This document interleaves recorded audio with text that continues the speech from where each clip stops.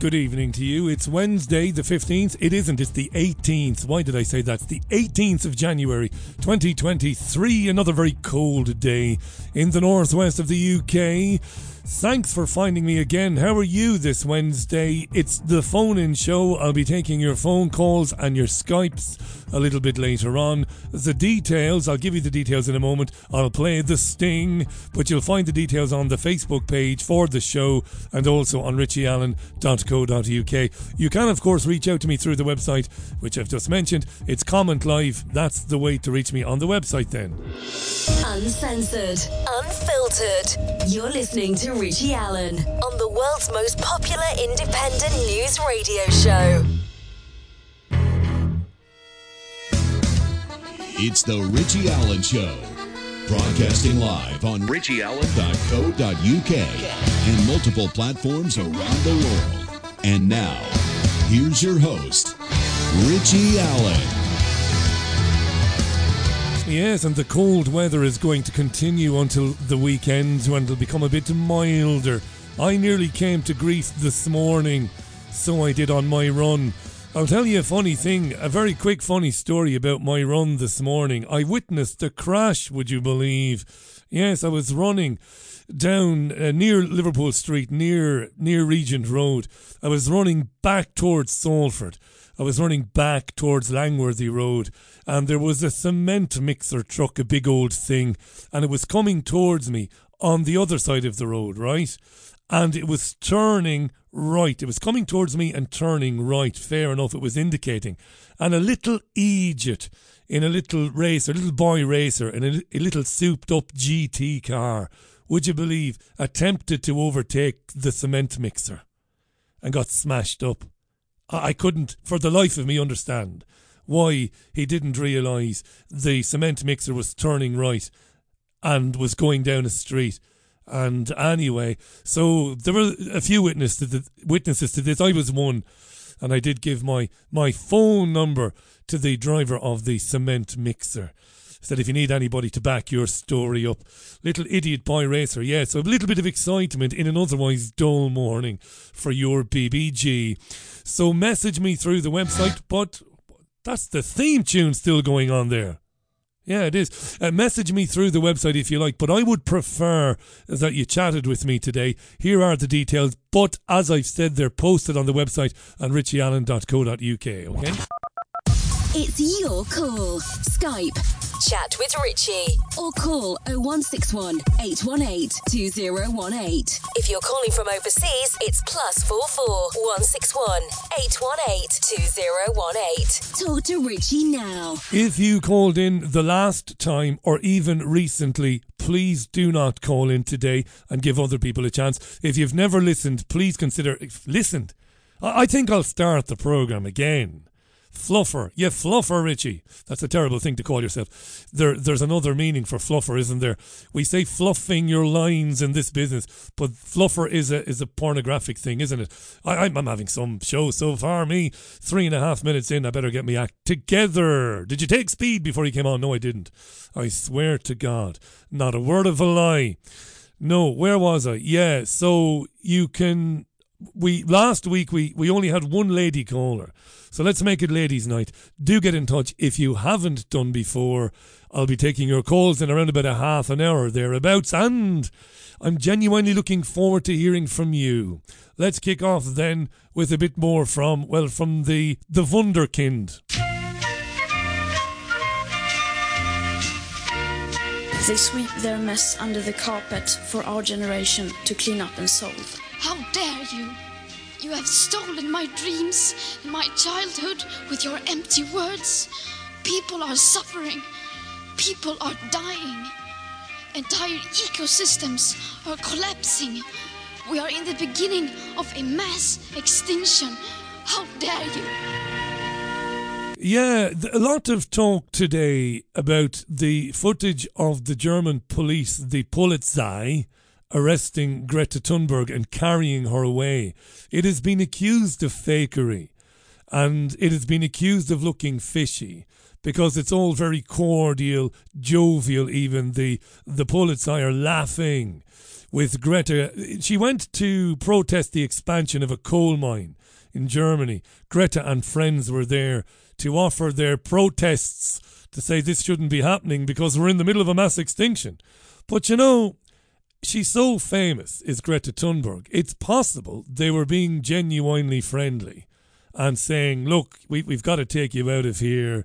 We don't like it, but we've got to do it. I just don't know. I always leave room for the I leave room for the official version of events. You've got to leave some room for it. Like, unless somebody shows me a little bit of footage of somebody saying action, it's not definitive proof that it is a fake, that it's a setup. They're not that clumsy, are they? But maybe they are. Maybe they are. Like I said, I leave room for all the possibilities. She's a celebrity, I suppose, Greta Thunberg, sadly. Anyway, Ireland is a basket case. My country, the country of my birth. Morning Ireland is an RTE Radio 1 morning news programme. I suppose the equivalent on the BBC would be Radio 4's Today Show. I've got some clips from this morning's Morning Ireland on RTE you might be interested in. Firstly, the Kraken variant. You must be afraid, be oh so ever afraid. Morning Ireland, RTE Radio 1. Let's have a listen. How many of you have had your second COVID-19 booster vaccine? Not me. It was announced in the days after Christmas that it was available to everyone over the age of 18. Well, according to the HSE, only 31% of us across all age groups have got it, which is nowhere near enough to provide widespread protection against the COVID-19 virus. It should be at least 75% to achieve that. Among healthcare workers, the uptake is just 25%. Well, Cian McCormick has the story and he joins us this morning. So, Cian, the HSE are concerned about this. Wait till you hear Cian McCormick. There's more life in Father Stone from entertaining Father Stone on Father Ted. Listen to Cian McCormick. Yeah, it is. It's concerned because the uptake of that second booster is way behind where it should be. And overall, just as you were saying there, it's at 31% of the 4.9 million people eligible for vaccines. And it should be at a level of 3.7 million people, or 75% to get better public health protection. And trends in younger age groups as well, they're not good either. So, for example, the second booster was opened up to 18 to 49-year-olds about 3 weeks ago. 76,000 of those people have taken up the second booster in that period, but that figure should be closer to 210,000 people. So it's a concern for the HSE. Here's Eileen Whelan, the HSE's national lead for the COVID-19 vaccine programme. We'll hear Eileen Whelan in a moment. I love that guy, Cian McCormick. Yeah, well, they're a bit concerned about the uptake of the variant and the booster, and they have to get the numbers up to 3%. Every single question you ask Cian. Film any good, Cian? Yeah, it was all right, yeah. The match last night, what was it like? Yeah, it was all right, yeah. This is an infomercial dressed up as a news bulletin. Shame on the Irish national broadcaster RTE. He mentioned the HSE national lead, Eileen Whelan. Let's hear Eileen Whelan about the concerns about the youngsters not taking their second COVID booster. So at the minute, only 76,000 people in the 18 to 49 year. I love it. At the minute. At the minute, only 76,000 people in the 18 to 49 year age group have come forward for their vaccine. 76,000 Egypts. But where should it be at? In line with the public health recommendations, 75%, a minimum of 75% of people should be getting their vaccines. How many is that per week? Per week, you would want at minimum 70,000 people to be getting their vaccine, and that would be over probably a 15-week programme. So how many is that per hour? Could you break it down for us and tell us how many vaccines would that be per minute? And then would you bring it down to the seconds for me? You're at about 1/3 of the level where you should be. Exactly, we're at about 1/3, and in the ideal world you'd like to be running that programme even over a 10 to 12 week programme, so you'd like to be seeing up to 100,000 people coming forward. Yeah, it's an infomercial for Big Pharma. This age group, this particular age group is important, says Eileen Whelan. You know, this age group, they played a huge role in protecting the more vulnerable people in society during the early stages of COVID. But they didn't. How did they do that? By staying in? By not going to work? Is that what she means? Because she must mean that, because we know that the jabs didn't prevent anyone from passing anything on. So she's saying this particular age group, they really looked after older people because, well, they committed financial suicide and employment suicide and wrecked their futures, I think is what she means. Young people socialise and mix a lot, so we do need that age group to play their part now and to come forward and take their vaccine. If they don't, what are we facing? What are we facing if they don't, says Keane? What are we facing? So we know that there are new variants. Public Health have announced that XBB 1.5 is the prevalent variant. That's the Kraken variant. In the States at the minute. We know that that's a highly transmissible variant. So usually it would take some weeks or some months for that variant to hit Europe and then to hit Ireland. So we have a... Listen to this horse shit. This went out on national radio this morning in Ireland. This undiluted shit went out, and egged along is this Eileen Whelan by the hapless Cian McCormick. Dreadful stuff, this. Younger people are in no danger whatsoever from COVID or any of its variants. They're just not. It's as simple as that. And they have no need whatsoever to be getting a second booster, which equates to a fourth jab. This crazy bastard is saying that 18 to 49-year-olds need to have a fourth jab. 75% of them to protect society. This rotten bitch. And the other, the goon interviewing her. Yeah, and how many of those will you have to do by the day and by the hour? And it's amazing what's happened to the media, isn't it? Isn't it really? A couple of weeks now to prepare and to get ahead of the new variant that's coming. But do you get the new variant coming across the Atlantic? Get ahead on the new variant with the second booster? Is it designed to put a defensive mechanism in place in terms of the immune system? No, that's kind of nearly a good question from Cian McCormick there. The second booster. How could it possibly be that the booster would be any good against the new variant? Surely the new variant would be able to get around the booster, considering that the booster was developed for another jab. Yes, everybody who's receiving a second booster is now receiving the new adapted vaccine. The adapted vaccine. Have they adapted it for the Kraken variant so quickly? How did they do that so quickly? Is your question if you're a journalist. And the adapted vaccine provides broader protection than the original vaccine. This is just bollocks, isn't it? Isn't it just utter bollocks? Wow. The age group not remotely threatened by COVID. It got worse, right? So this is Morning Ireland. As I said, the equivalent programme here in Blighty is Radio 4's Today programme. It's the flagship morning news programme in Ireland, well, for the national broadcaster, but in the Irish media generally. We used to listen to it all the time when preparing our radio shows at WLR in Waterford, right? On the very same programme. You're not going to believe it. It must have been brought to us this morning by Pfizer, Moderna and by AstraZeneca.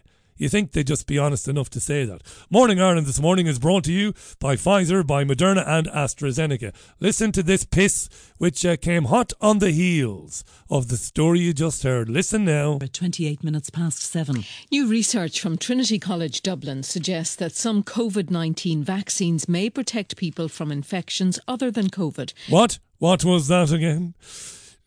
That the second vaccines for COVID might protect you against other infections that are not COVID? At 28 minutes past 7. New research from Trinity College Dublin suggests that some COVID-19 vaccines may protect people from infections other than COVID.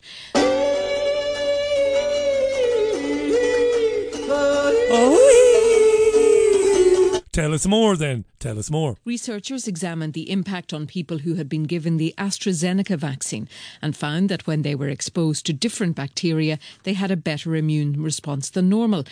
So they looked at people who had the AstraZeneca vaccine and found that when they were exposed to non-COVID pathogens, they had a better response than normal. Right. Well, if they had the AstraZeneca vaccine, shouldn't they be urgently checking their hearts? Shouldn't they be looking for inflammation? as a lot of countries have decided to discontinue the AstraZeneca jab because of the damage it was doing. No, we decided to see if you had the AstraZeneca jab, would it help protect you against other conditions other than COVID? This is some bullshit now, listen. We're joined this morning by Dr. Shari Bazdeo, Assistant Professor in Clinical Medicine at Trinity College. Shari Bazdeo from Trinity College. She's the lead author of the research, which was funded by the Health Research Board and Science Foundation Ireland. The Health Research Board and Science Foundation Ireland, which you will not be surprised to learn, takes money from the Bill and Melinda Gates Foundation. And published in the Journal of Clinical Investigation. Which also takes money from Bill and Melinda Gates Foundation. Dr. Bazdeo, you're very welcome to Morning Ireland. And in terms of the practical work involved in this research, you took the people's blood before and after they got the vaccine, and then what? You exposed them to a particular bacteria? I don't believe this. This is bullshit. What this woman Bazdeo is going to claim is that she had the great idea. She had the light bulb go off over her head when they released the AstraZeneca vaccine. This bint who you are about to hear wants us to believe that she had a brainwave. Do you know what I'll do now? I'll take some blood from people who are going to have the AstraZeneca vaccine, and then I will take some blood after they've had it, and then 2 years down the road I'll check to see if, having had the AstraZeneca jab, it actually works against other conditions other than COVID. I smell bullshit, dear listener. I don't know about you. We should be hearing Dr. Shari Bazdeo. That's right, Audrey, yes. That's right. So what we did, my very talented PhD student, she drew their blood before they were vaccinated. Our very talented PhD students did it. Took their blood before vaccination. And 2 weeks, 2 months and 3 months post their first injection. And what we saw was the innate part of their immune response. So that this is the immune response that people generally examining vaccination aren't that interested in, because generally the focus is on antibody responses and T-cell responses that we've all heard about. But my PhD student was interested in the innate immune response, which is the early cells that can respond within minutes to an infection. And what we see there is that the AstraZeneca vaccine is able to boost and promote innate immune responses in people for up to 3 months post their first vaccination. So these responses will give you protection against unrelated infections such as bacterial infections that aren't COVID-19. Unrelated infections such as bacterial infections. Wow. Like what? Like, give us an example. The presenter should say, but she's useless too, another wench. And how long does that protection last? No, you bint, no. What school of journalism did you go to? No, which infections exactly? Has this been peer-reviewed, Dr. Bazdeo? Has it, this outlandish claim? Has it been peer-reviewed, like? Or are you just making it up on the hoof? On the stump, as it were? Yeah, well, we found... it has to be lies, right? I can't prove it's a lie, but it must be bullshit, this. So our evidence suggests that definitely up to... Our evidence suggests... 2 months, and some evidence up as far as 3 months. That you might have protection against things other than COVID for 2 months, or maybe even 3 months. This infomercial has been brought to you by the Bill and Melinda Gates Foundation. This is absolute piss, this, isn't it? I mean, this is piss. This is national radio. Next week it'll be new research has shown incredibly that the COVID-19 vaccines have been found to reverse male pattern baldness in some men over 6 feet tall and who have a French partner.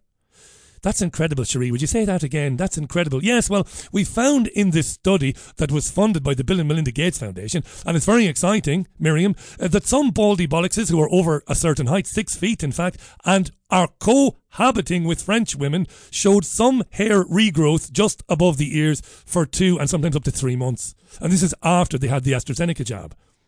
Why did you do the research there, doctor? Well, I was thinking when they brought out these jabs, I was thinking to myself, I wonder what the impact of these jabs will be on baldy bollockses who cohabit with French women and live in the northwest of England. I just thought I'd do that. So I took some blood from some of these baldy bollockses with French women on their arms, and I stored that blood until after they had their jab. Then I took blood again, and we found, yes, it's having some impact on the baldies. I mean, why not? Like, you can make it up, you can say anything you want. This is the Richie Allen Show, broadcasting live on richieallen.co.uk. Do not forget, don't dare forget that in the next 15-20 minutes I'll be taking your telephone calls. It's your call. Skype.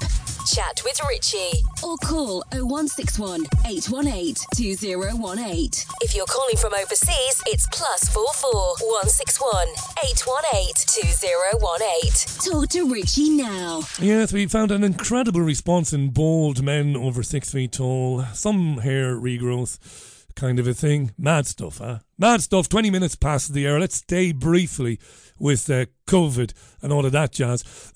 GB News had a virologist and a pathologist on to talk about lessons learned from COVID, if any. The virologist is Dr. Chris Smith. The pathologist is Dr. Ryan Cole. Let's hear Ryan Cole first, then on lessons learned. I was surprised that around the world, the pandemic plans were all very similar. We had a pandemic plan many years ago in the early 2000s, and we didn't follow anything that was written therein around the world. Yeah, that's right. We disregarded the long-standing plan for pandemics, and all of a sudden the entire world was doing the same thing. Mm-hmm. And so it was shocking that in lockstep around the world, everybody followed that same pattern. And we threw all logic, all medicine, as you mentioned, medical ethics out the window, and we threw what we had away, and it didn't make any sense, neither there nor here. So, Chris, with the passage of time now, do you think that was the right course of action to change what was already written down as our pandemic response and, for instance, quarantining the unwell as opposed to quarantining the healthy? Dr. Chris Smith, virologist, was an absolute madman for the lockdowns. He loved the lockdowns. Well, any regrets, Chris? The problem is that every challenge is a new one. And if we try to view the world as something that you have a set of guidelines that behave like tram lines and you relentlessly follow them without being dynamic in your thinking, then you're also equally setting yourself up for a bruising. So you have to appraise every single situation on the basis of how does it possibly fit with what we do know, but what are the important things we don't know, and then be prepared to change your mind. And the public and the people who are being asked to comply with the various measures also have to understand that judgments may change, viewpoints may change, and therefore rules, regulations and approaches may change. And the one thing we mustn't do is be too rigid in our thinking that this is the way we always do it because that's the way we've always done it. Therefore, we have to do that again, because that's exactly how mistakes are made. So we've got to keep an open mind about the best way to manage these things and confront everything based on the facts and the evidence and what we think is the best way forward based on evidence from the past, but with a view to the future. And the pathologist, Dr. Ryan Cole? I think, as was brought up, one has to be nimble, but during these 3 years, nobody was nimble. Everybody was rigid. We didn't adapt to what was happening. The data came out very early from Stanford and Dr. Ioannidis that the infection fatality rate, case fatality rate was actually far lower and akin to a flu. So this construct of, well, we need to be nimble and adapt, well, why didn't we? And why did we silence the voices that had the science, those of us who have a background in immunology, virology, pathology, Dr. Lindley, feet on the street, seeing what was happening. We knew that this wasn't as bad as it was painted to be, so we should have adapted and been nimble. And I like to joke that all doctors and scientists agree when you censor the ones who don't. So not having that dialogue led to all these draconian measures that were completely unnecessary. Yes, indeed. It is 23.5 minutes past the hour. Back in 60 seconds. I am going to be at Comedy Podcast Live from the 27th to the 29th of January at the Kegworth Hotel in Derby. It'll be me and a bunch of other brilliant free speakers who think what they want to think, say what they think, and really don't give two what anyone else has got to say about it. So do come along and join us. Phil Zimmerman will be there, Andrew Lawrence, Alistair Williams, Right Said Fred. I can promise you a few things. You will laugh, you will feel better, and you will realise that you're not alone. So do grab your tickets, comedypodcastlive.com, and I very much look forward to spending time with you there. Hi there, it's Eamon here from Immunex 365, and I just want to give you a quick update for the new year. We are now in the depths of winter, and due to the lack of adequate sunlight, it is also the time when those of us living in the Northern Hemisphere have the lowest levels of vitamin D in our bodies. If there was ever a time to give your immune system a boost, it is probably now. Also, I'm really happy to be able to tell you that not only have we been able to substantially reduce the price of Immunex 365 since we launched in October last, but we can now supply directly to Ireland. For details of how each of the supplements in Immunex 365 are formulated to work together and protect you from colds, flu and other respiratory diseases this winter, just head over to immunex365.co.uk.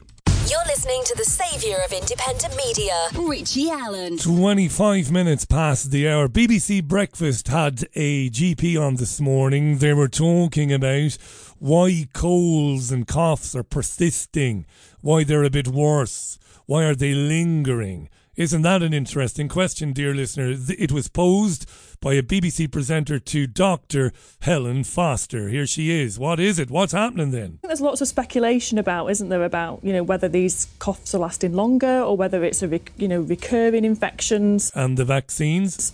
I don't think anybody really knows, but, it certainly seems possible that we're picking up one after the other. But is it because we were all inside for so long and wearing masks for so long and keeping our distance? Is it some kind of like a reaction to that time, do you think?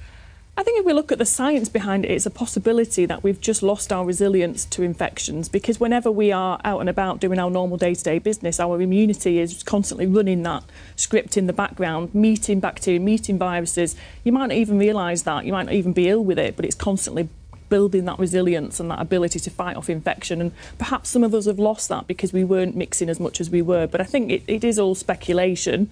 I think the thing for me is that I do worry that because of all the coughs going about and people saying, you're just picking up a cough after a cough, I think we have to be really careful that we don't miss people who have a cough for another reason. So that's a good point. It is a very good point. But then during the COVID thing, you shut down the NHS for the best part of a year and a half, and, prevented people from being screened for very serious health conditions. So, yes, it's right that if a cough persists, you should get a chest x-ray and maybe a scan, right? No doubt about that.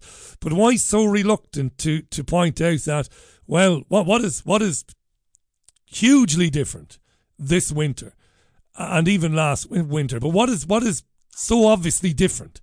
The answer is you've been jabbing people with an mRNA jab with no long-term safety data. And some learned men and women predicted back in very late 2020 when they started rolling these jabs out that the jabbed would find themselves becoming more and more ill each winter as winters went on.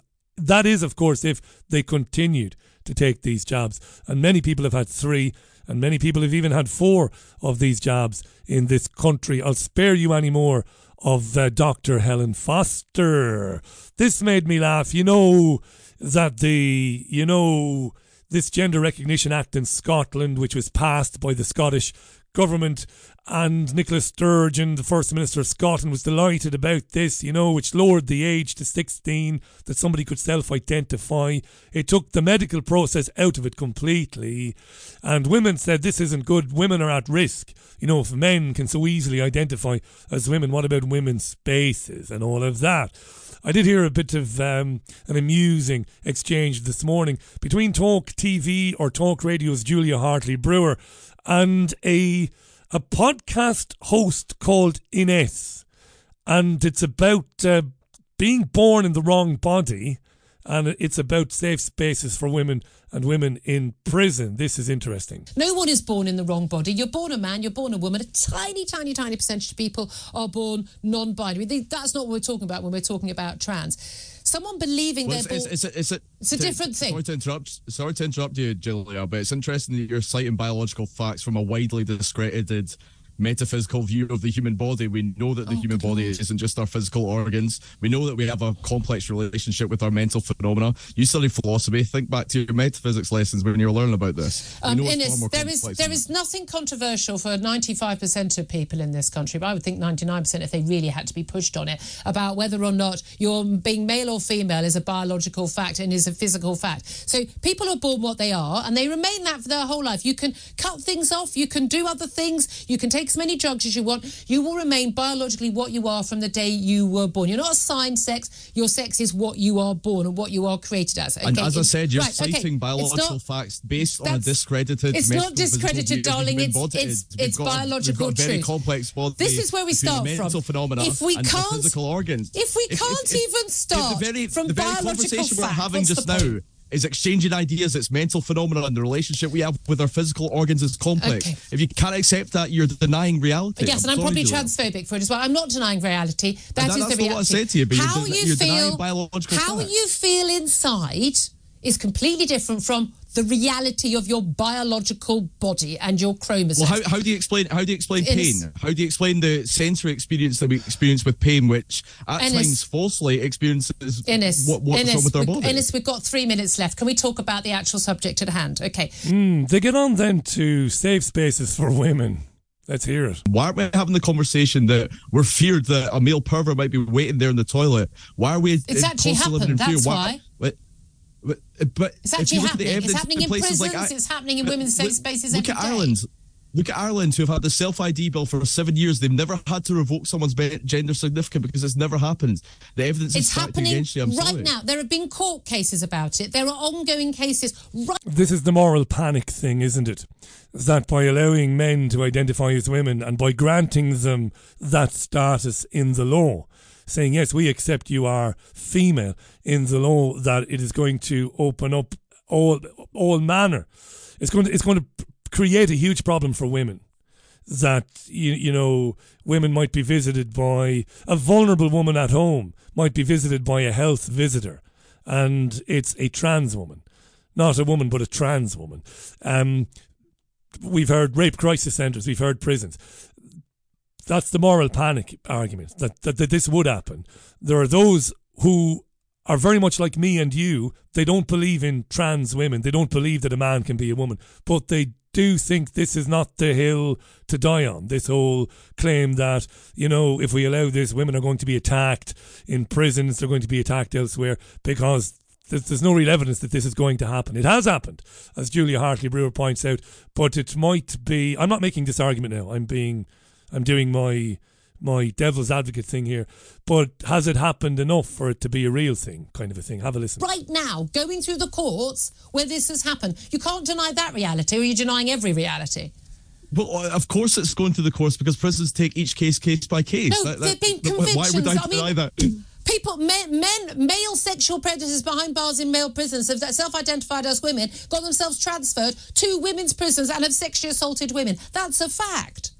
And there's nothing to suggest that we can't clamp down on it, but to further alienate a community not allowing which them in the are already women's going through prisons would significant help. mental... Well, you're not letting me speak. You're not letting me speak at all. To impose significant mental turmoil and emotional strain on an already alienated community for administrative issues is a ludicrous argument, Julia. She's another piss poor presenter, Brewer. Really, she's shrill and hysterical. There's a good conversation to be had with that gentleman. In fact, if you have even a modicum of talent as a presenter, it's a good conversation, a calm, rational one. Tell us about the marginalisation. Tell us about why these people are vulnerable, and then shut up and let him answer. And then attempt, after he's had his say, to dismantle his argument. Why are they vulnerable? Because people don't believe they're women? But they're not women. They're fantasists. They're people dealing with gender dysphoria. Let's be kind to people like that.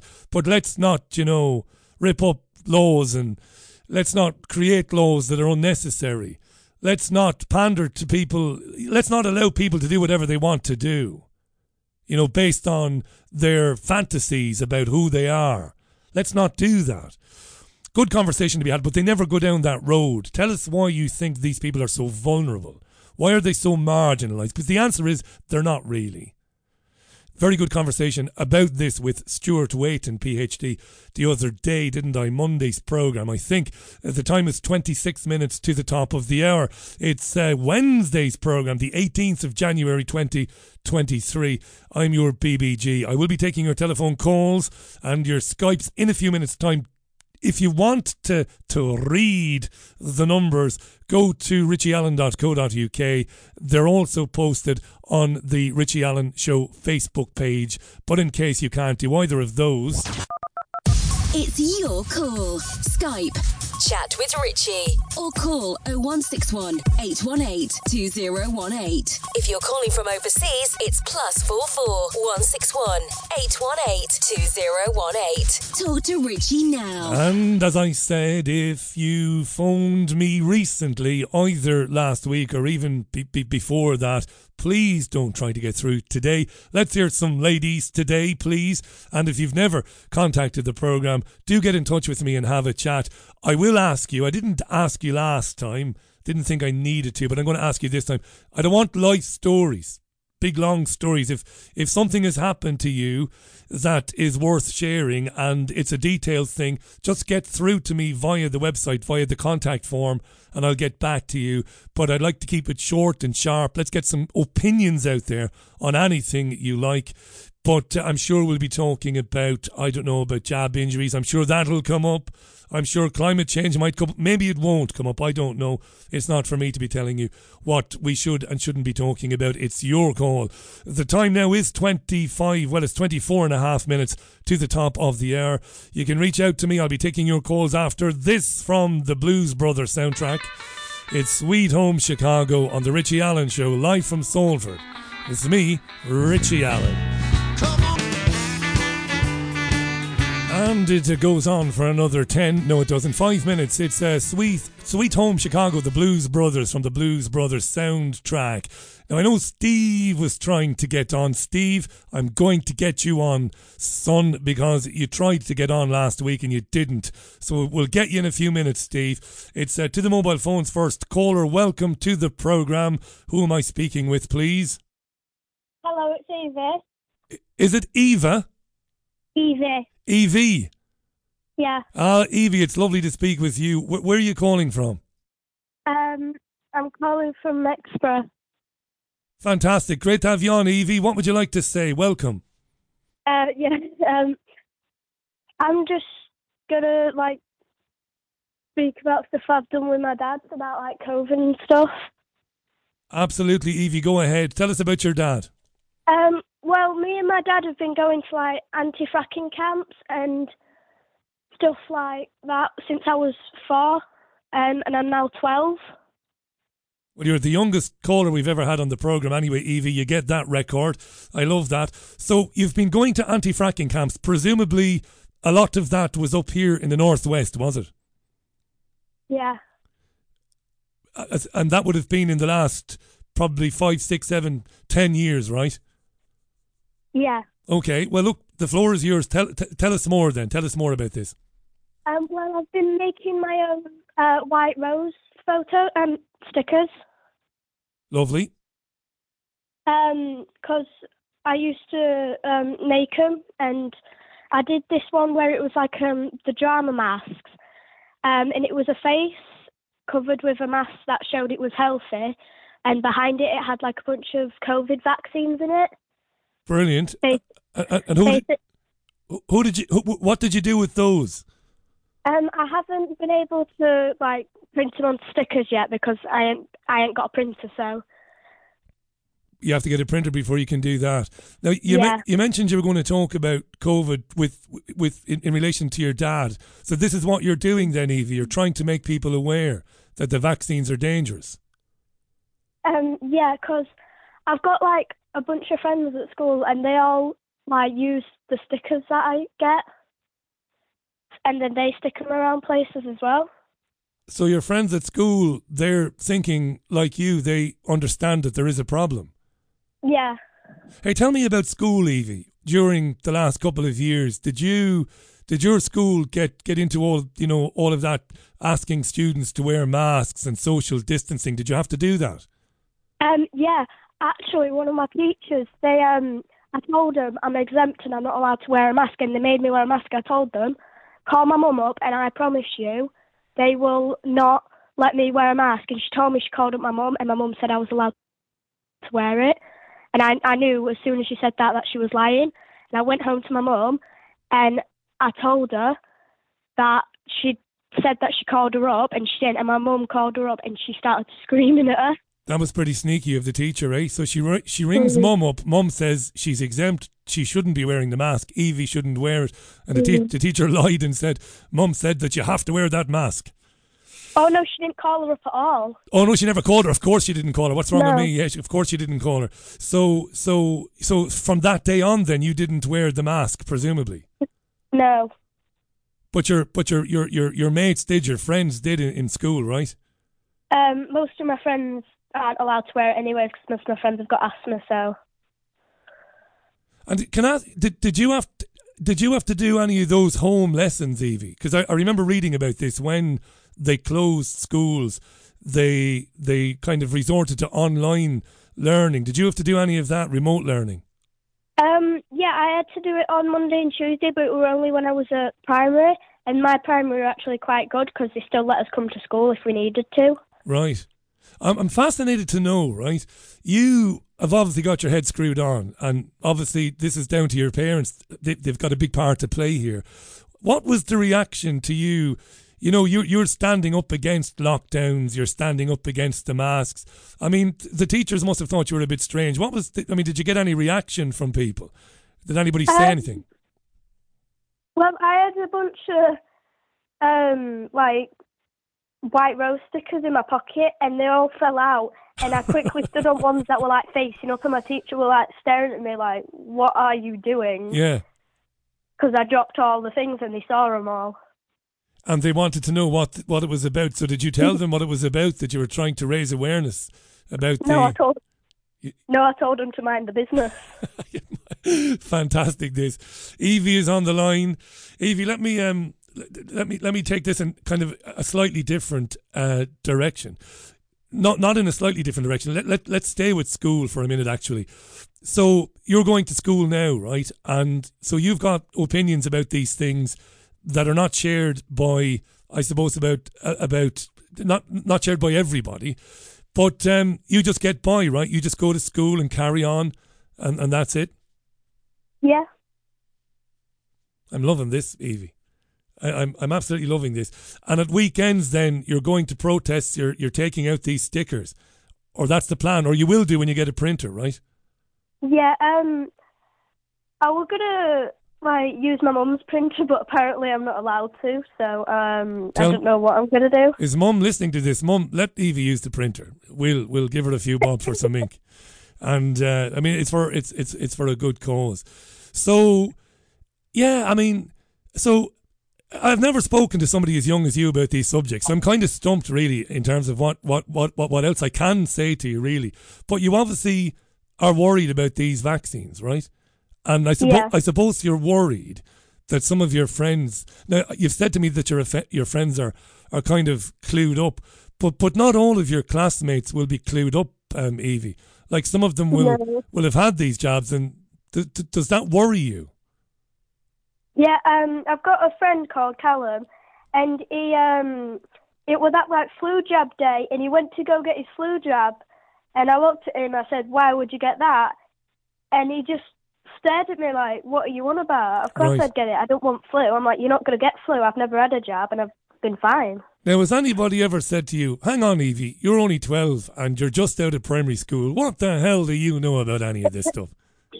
Yeah. What do you say? Well, I tell them that it's my choice, and that if I don't want to get it, I don't have to get it. And this person at school called Chloe, she used to always get me in trouble. And this one time I didn't get the flu vaccine up my nose, and I told her I don't have to get it. Why are you telling me to get it? And she said, "Well, you have to get it." I'm like, "No, you don't. What you on about?" You don't have to. Of course you don't have to get it. Yeah, I read that for children. I'm not patronising you now, by the way. But the child flu jab isn't a jab. It's the nasal thing, isn't it? It's basically what you described there. Well, the funny thing about that is I've, even in the mainstream newspapers, Evie, I've read in The Guardian, I've read in The Telegraph, that the flu jab very rarely works because they make it, and when they make it, they take a guess, don't they, at which flu it's going to be, and they get it wrong most of the time. My dad calls it nasal napalm. Nasal napalm, is that what he calls it? Yeah. That's Dad in the background, is it? Say hi to Dad for us. Hi, Dad. Hope you're well. So I don't have to ask you, did you get permission? I should have asked you at the very beginning. You see, it's been so long, and don't think I'm patronising you now. I'm not doing that. But it's been so long since I spoke to somebody as young as yourself that I've lost all practice with it. I should have asked you, have you had permission to call in?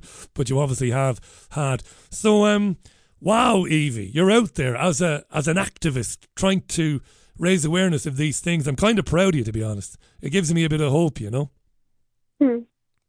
And you're, I don't mean converting, but you're helping your friends to be, and not just your friends, but other, I don't want to say children, you don't sound like a child to me, but other folks, you're helping them. What are you doing? You're kind of putting this information in front of them, are you? Saying, look, there is another answer. Yeah, when I'm walking to school, I usually walk on my own because I'm too busy sticking stickers around outside of school. I love this. So where do you put the stickers then? On lampposts and bus shelters and stuff, is it? Yeah, there's a bus stop right outside of school, so like people that get the bus, and I always stick it on there and on like bins and stuff. Fantastic. Somebody's going to send me a few, Bob. I know this. Somebody's going to send me a few, Bob. Hang on while I do this. This is great radio. This is like the radio I used to listen to when I was a kid. I'm going to take a note of your mobile phone number, right? Am I allowed to do that? Do you mind if I write it down? I'm not going to give it to anybody. I'm not. You can if you want, but it's my mum's number. Oh, it's your mum's, right? I'll tell you why I'm going to do that. Because we have some generous listeners. Somebody is going to send me a couple of bob to get you a printer. I know this is going to happen. I know I'm going to look at the bank account for the show tomorrow. I'm going to see something and it's going to say printer. So I'm just writing down the number in case I lose it. So bear with me a moment. This is Mum's number. Yeah, what's Mum's first name? Sam. Oh, yeah, Sam. Yeah. So I've got it. Okay. And the last number is 7. Lovely, I've got that. So somebody's going to reach out because they'll have been so charmed and so thrilled by listening to you, they'll want to get you a printer. So we'll try and do that, Evie. Is there anything else you wanted to say before we move on? I'm really glad to have met you, to be honest. I think that's all I've got to say. It's brilliant. It's absolutely brilliant. Thank your mum and your dad for giving you permission to call in. And I've got your number. Somebody's going to send us a printer and I'm going to make sure it gets to you. Okay? Okay. Thanks, Evie. Bye for now.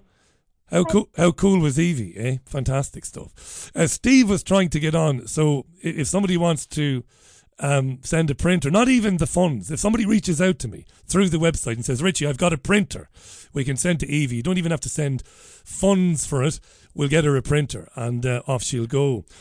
The contact details again, very briefly, before we say hi to Steve.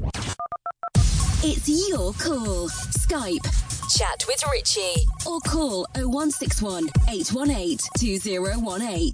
If you're calling from overseas, it's +44 161 818 2018. Talk to Richie now. Hi, Steve. Welcome to the programme. How are you?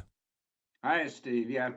I think you're familiar with me, Steve James, slightly. I am, yeah. I know you from social media, and about 6 or 8 months ago, you came on the programme, Steve, so it's good to see you again, pal. That was a pretty cool call from Evie just before you came on. Yeah. She's a very brave 12-year-old. Love it. And she obviously comes from a strong-minded family as well. No doubt about that, Steve. Welcome, buddy. What would you like to say then? I'm getting rammed with calls today, so crack on, my friend. Yeah, I don't want to touch on anything serious. There's too much seriousness about it at the moment, and we all need a sense of humour, do we not? I mean, I know you inject a little humour into your shows, a bit of Irish humour, and it's good. I like that. Yeah. I always say, if any system takes two things off you, one is your sense of humour and your ability to reason as an individual, then you're 95% defeated. Yeah. So it's important to keep those two things, I think. I get despondent, Steve. If I don't find the humour in it, I end up getting despondent and disheartened, and then I kind of go into my shell. I have to find it funny, some of it anyway, as crazy as it is and as dangerous as it is for people. Otherwise, it becomes unbearable. So, yeah, it's a coping mechanism as well, I think. Yeah, well, there's two things. You're a little bit like me, with your Sunday morning melodies. It's humour and music. That's kind of an outlet for all the seriousness of what's going on at the moment. There's lots of subjects I would like to chat on, but in general, social media, and Twitter at the moment. I mean, I'm suspended off Twitter. I mean, I know you were for 18 months, yeah, and then you were reinstated. Is this? Have you been suspended post the Elon Musk takeover or before that? Yeah. Well, I've been suspended off Twitter more times than Bill Clinton went to Lolita Island, I think. So about 28 times then. So basically, and what are we talking about? Sharing information about the vaccines and stuff like that, or something a bit naughtier, Steve? No. Well, it's to do with the mainstream trolls. The mainstream Twitter trolls. I mean, they have a purpose. Now, I'm not going to go into why they support the mainstream. It might be to do with the jobs, the securing their futures by support everything. And it's not just the pro-vaccine or the pro-jabs. It's pro-Ukraine, pro-EU, everything that comes from the higher up, the higher echelons, because but that was us, Steve. That was everybody. And this is the thing, I bump into people and they get irate about their family and their friends. And I remind them, this was you before you had your epiphany. This was you. You were getting your information from the BBC, from the Guardian, from the Telegraph or whatever. And you never had any reason to doubt it. So when the BBC told people back in 2003 that Saddam Hussein was a madman and he might have had something to do with September the 11th, people didn't have any reason not to believe that. And I always keep this at the back of my mind. It's and compartmentalization, like when you talk about the organizations, I think compartmentalization is another thing that we don't often, kind of talk about or consider. Yeah. I mean, everything is, people, when you're accused of being a conspiracy theorist or spreading disinformation, and we know all about Mariana Spring, you've mentioned her a few times on your programme. And she has links. She has links on Twitter and social media with these. How can we describe these Twitter trolls? Well, they're psychotic. Basically, they're obsessive psychotics. A lot of them are not human, Steve. I'm convinced of this. I mean, I shouldn't mention this, but I've had the police round for malicious communications online. Right, don't get into too much details, right, particularly if this is ongoing. But can you give us an idea as to what the subject was? Well, briefly, I stepped in to defend a friend of mine who was being targeted. Can you tell us about what? Like, was it about the vaccines? Was it the transition? Yeah, it was to do with that, and it was to do with the NHS. It was to do, you're probably familiar with Heart Group. Yes. Yeah, the gentleman was a member of Heart, and Heart is an organisation which is being heavily targeted through social media and off of social media. So it was to do with that. But, I mean, it's nothing I can't deal with. No, fair enough. But hang on. I don't want to... Look, it's obviously, if it's a legal thing and it's ongoing, you are limited. Yeah. Oh, but, yeah, I can't I know. I'm glad you mentioned it. I know that some people will be listening to this, because I'm a kind on Twitter. Steve, let me ask you, because I've got so many calls, mate. I've got to move on. Let me ask you. You're telling us that the old Bill knocked on the door, and to challenge you about something you tweeted. Yeah. Right. Don't say any more than that. Let me ask you a question. In the tweet, did you threaten anybody physically? No, I never. So you didn't, and I expected you to say no to that. See, this is a terrifying development, where the police believe that they have the right, effectively, to go around and knock on someone's door because of something they said in an argument on Twitter, which wasn't a threat or wasn't doxing or any of that. I'm astonished, and this is ongoing. But you say you can handle it. Yeah, it's not a problem to me. I mean, I'm fully informed on my rights. So, and I know I've not broken the law. I don't threaten anybody online. It's not clever. It's not brave. It's childish. It's childish, but you're right to bring this up. It's something I say to people all the time. Don't lose the rag. Don't tweet when you've had a few drinks. Don't tweet when you're angry. Because if you do... because if you do, if you jump in there and say anything that can be remotely construed as inciting violence, you're going to be in trouble. Steve, I'm getting dozens of calls, pal. I'm going to move on. Okay. Good to hear from you, Steve, and good luck with that legal you thing. Take care. And get Caroline on. She's got a good French radio voice. She'll be doing a podcast for us real soon. I can't wait, Steve. Thanks very much. Steve on the line. Imagine that, the old Bill. I laugh because, again, if you don't laugh, if he hasn't threatened anyone or incited anything against anyone, the idea that the old Bill would just rock up, Matt is on the line. Hi, Matt. Hello, Richie. Can you hear me? Loud and clear, mate. It's been a long time. How are you? I think I'm very well, thanks. I'll be trying to be as quick as possible. Go ahead, Matt. Last spoke, I was in Zanzibar 2 years ago. Yes, Matt is a teacher, dear listener. Indeed. And here he is. 2 years ago, was it since you spoke to us from Zanzibar? It was, and I was saying that it was all fine then, but I was a bit worried that the World Economic Forum and the global forces had got its tentacles into the place. Because if you remember, John Magufuli, the president, was very outspoken about masking, about, he's the guy who sent off the goat and the pawpaw and the engine oil to get tested for COVID, and they all came back positive. Remind our listeners, just don't, hang on, Matt, don't. Matt, hang on. Matt, he can't hear me. Can you hear me? He can't. Narrative. Matt, can you hear me? Stop for a minute. Hang on. Can you hear me? Some of the guys he can't hear me. Questioning the narrative, who were doing it from a very safe platform. Yeah, bit of a different situation. Can you hear me, Matt? No, you've muted me by accident, have you? You can't hear me. No, he can't. I'm going to call him and I'm going to dump the call and get him back on. That's a bit strange, isn't it? I wanted him to go back to the president and what the president was doing, because that was very interesting, that World Economic Forum pushback. Matt, you couldn't hear me when I was speaking to you there. I was trying to interrupt you. Can you hear me? No, I think we've got connection problems. Yeah, we have connection problems. We're going to have to sort that out. I think you've got me muted. Hopefully he'll hear this in a minute and he'll unmute me and we'll get him back on.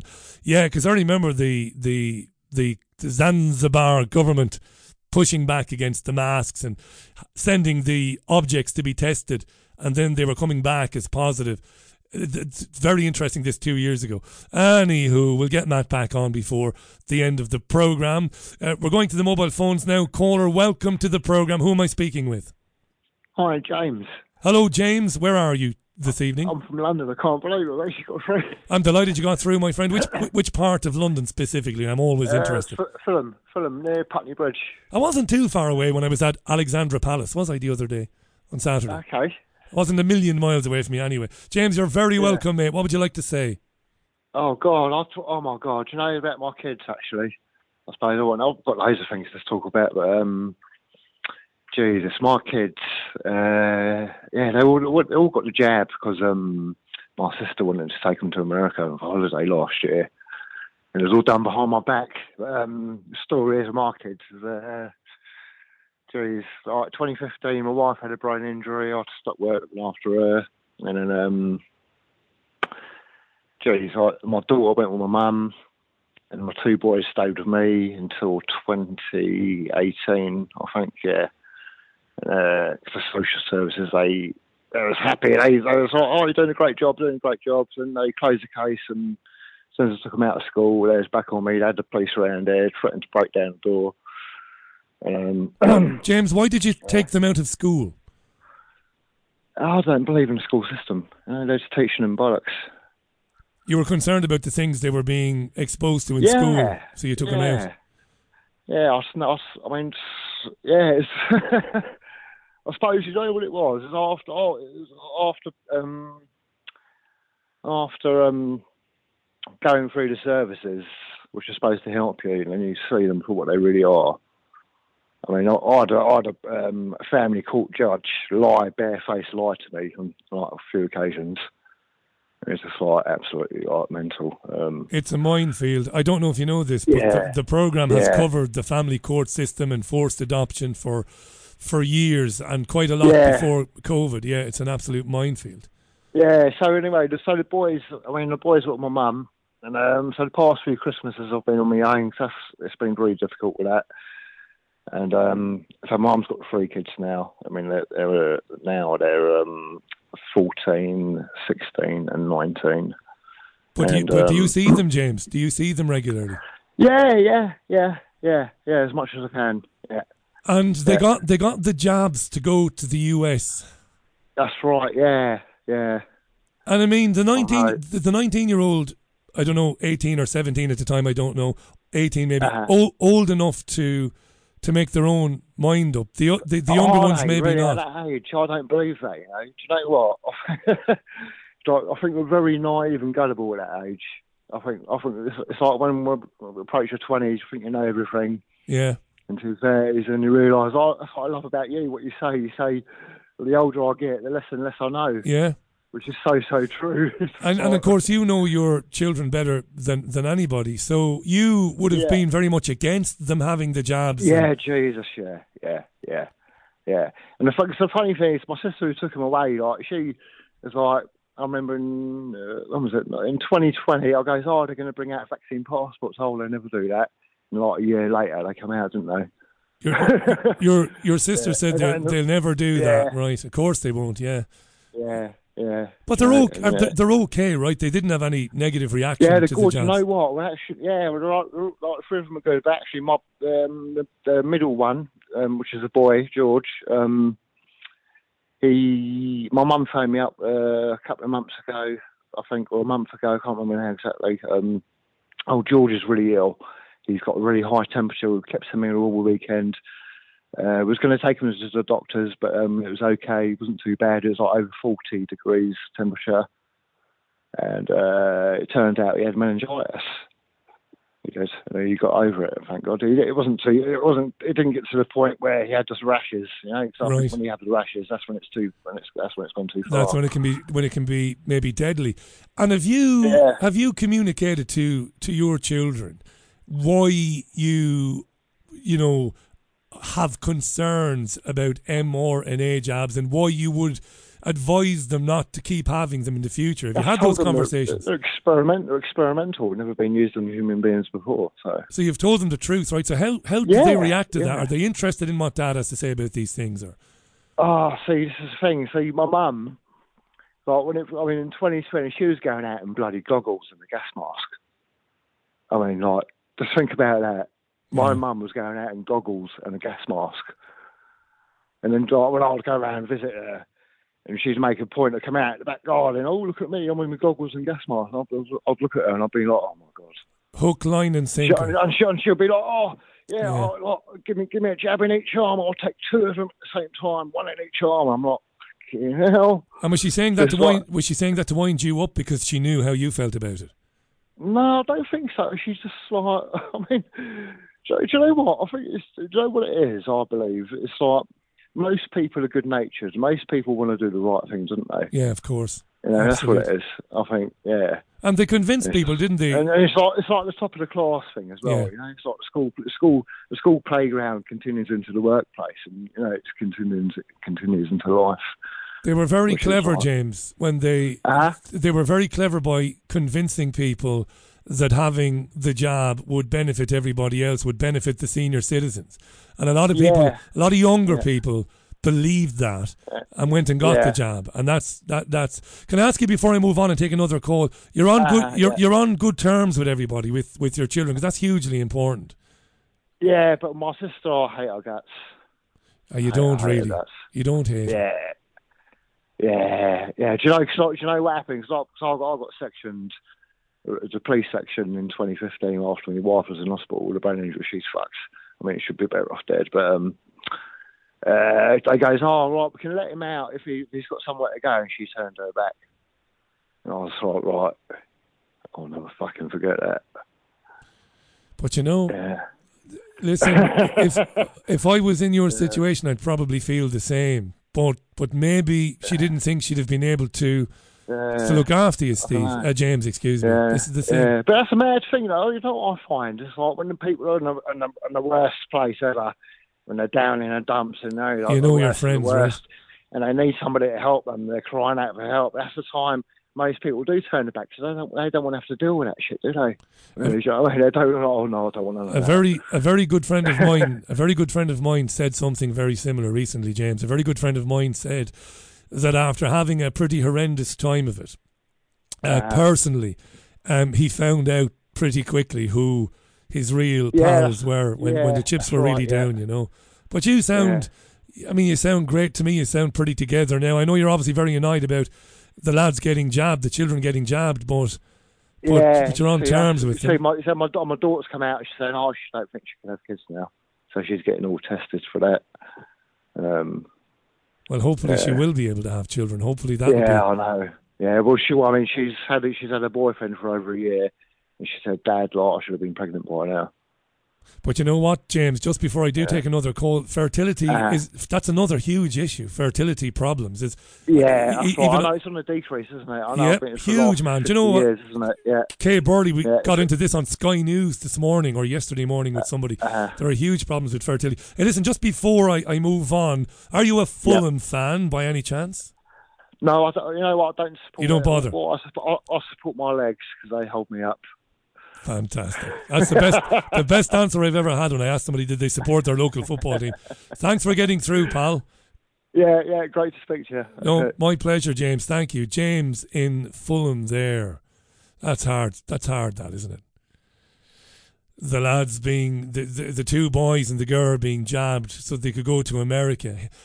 And James not feeling that he was included in that conversation, and obviously he feels the jabs are dangerous because they are dangerous, and this is a fact, and having to live with that. And he must be wondering all the time, you know, couples who are separated for whatever reason, and one, whether it's mum or dad, says, I'll tell you what, we'll get the kids jabbed, and maybe mum knows the jabs are problematic, and maybe the kids are living with dad, and that can't be easy. There's so much going on around us, I suppose. Christine is on the line. Again, it's been a long time. We're meeting some old friends. How you doing, Christine? I'm doing good, Richie. In Limavady? Yeah. How's it in Limavady? Oh, it's been a sad week in Limavady. Why? What's happened? Well, we had one man who took a heart attack in Lidl's and is dead, 54 years of age. Had been at the gym in the morning before. We had my son's, he played football with this guy. He wouldn't be 40 yet. Called his son down the stairs, all this in the same day. Said, son, my right leg's gone from under me. So they got an ambulance, got him to hospital. The clot had moved to his lung. Thank God he's alive, but he'll never play football again. But thank God he's alive, right? A girl that goes to CrossFit with my son, we would know her family, her uncle would have been Jesse's best friend. Her husband was at a swim fit class. He's kept fit. He's done what he call Ironman. He's the triathlons. Yeah. He's actually an Ironman, the same as my boy. But he was in the swimming pool doing a swim fit class, and the girl that was with him, they were kind of slower swimmers than the other one, so they were going down the lane together. When she got to the bottom, he wasn't there. He's had a stroke. Now, thank God I know you and you know me, even though we haven't spoken on this programme for a long time. So I can say this to you because you'll be able to handle this. Right, I'll do the devil's advocate thing. Christine, people have strokes and heart attacks all the time. Not. I'm in a small town. Yeah. You don't get 3 fit, healthy people who look after themselves having major events. You're right. I don't think personally. And what do we know about their jab status? We know they're all jabbed and listed. All on it. We never thought, you know, speaking to James there a moment ago, you will know from listening to this programme that one of my great loves is live sport, whether it's rugby league or soccer. We never, ever... I've watched live sport on telly, Christine, I'm sure you have and your family as well. The amount of times they pull the cameras away and they say the players are coming off now because somebody has taken ill in the crowd. That is a thing now. that never Well, the was a last thing. time I remember that happening in the north was years ago. It happened to a young Tyrone Gaelic player. He died in his sleep. Yeah.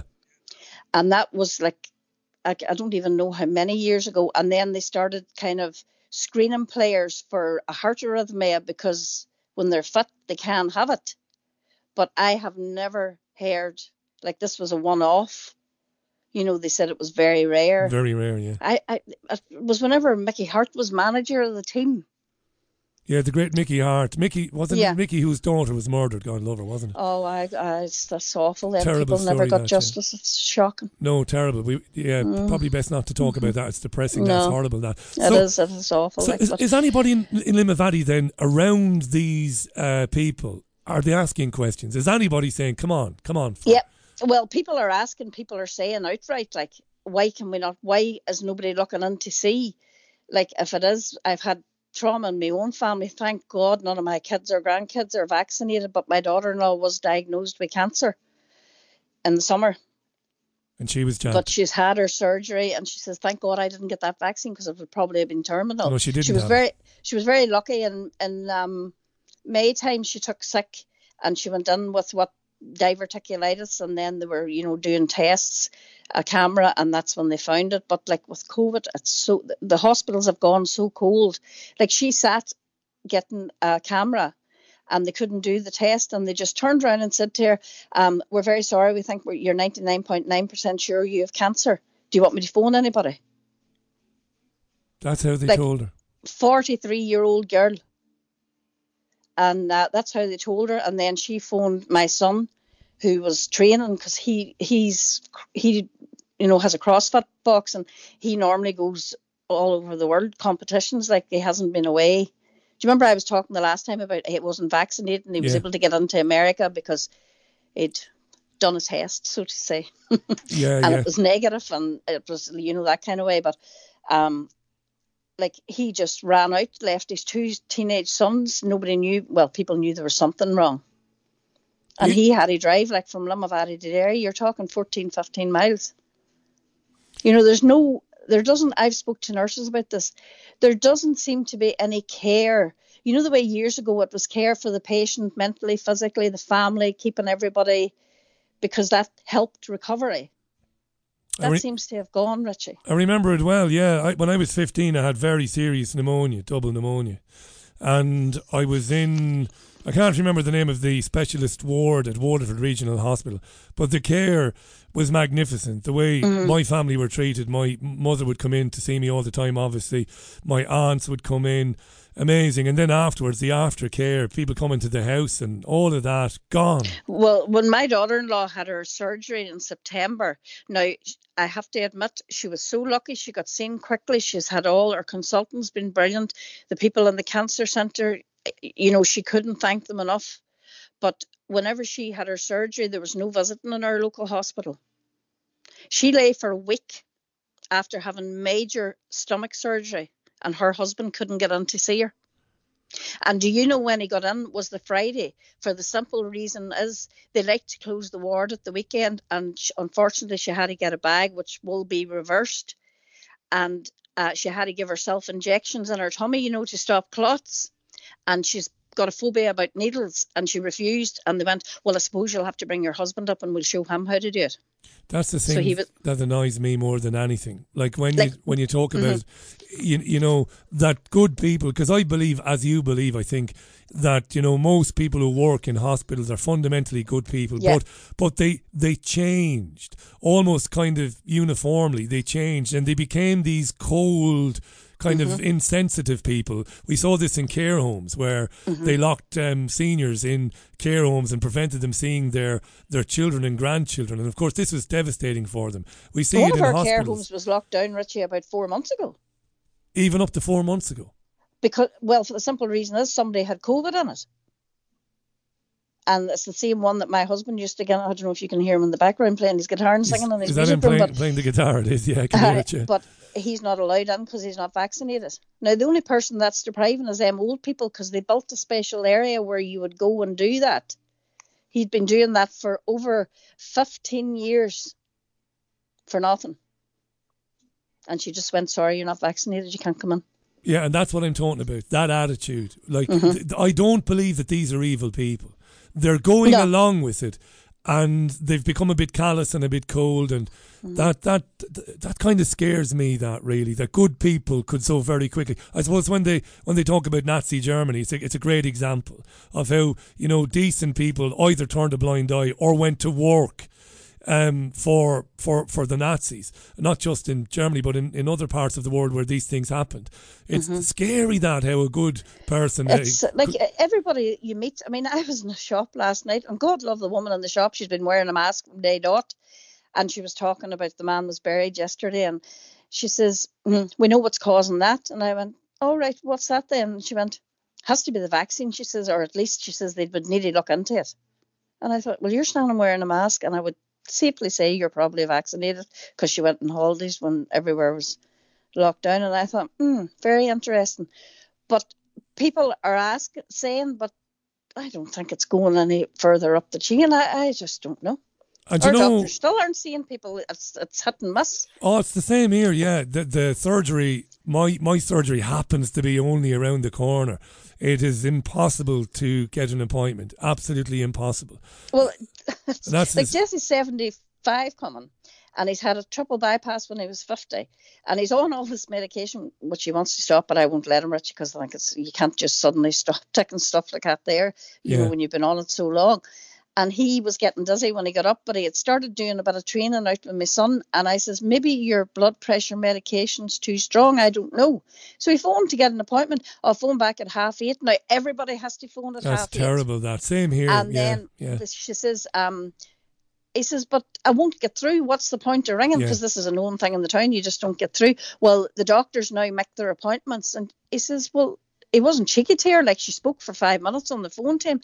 He says, well, darling, could you tell me what your job is if the doctors are making their own appointments? What are you doing there? Yeah. She says, we're just told to tell people that.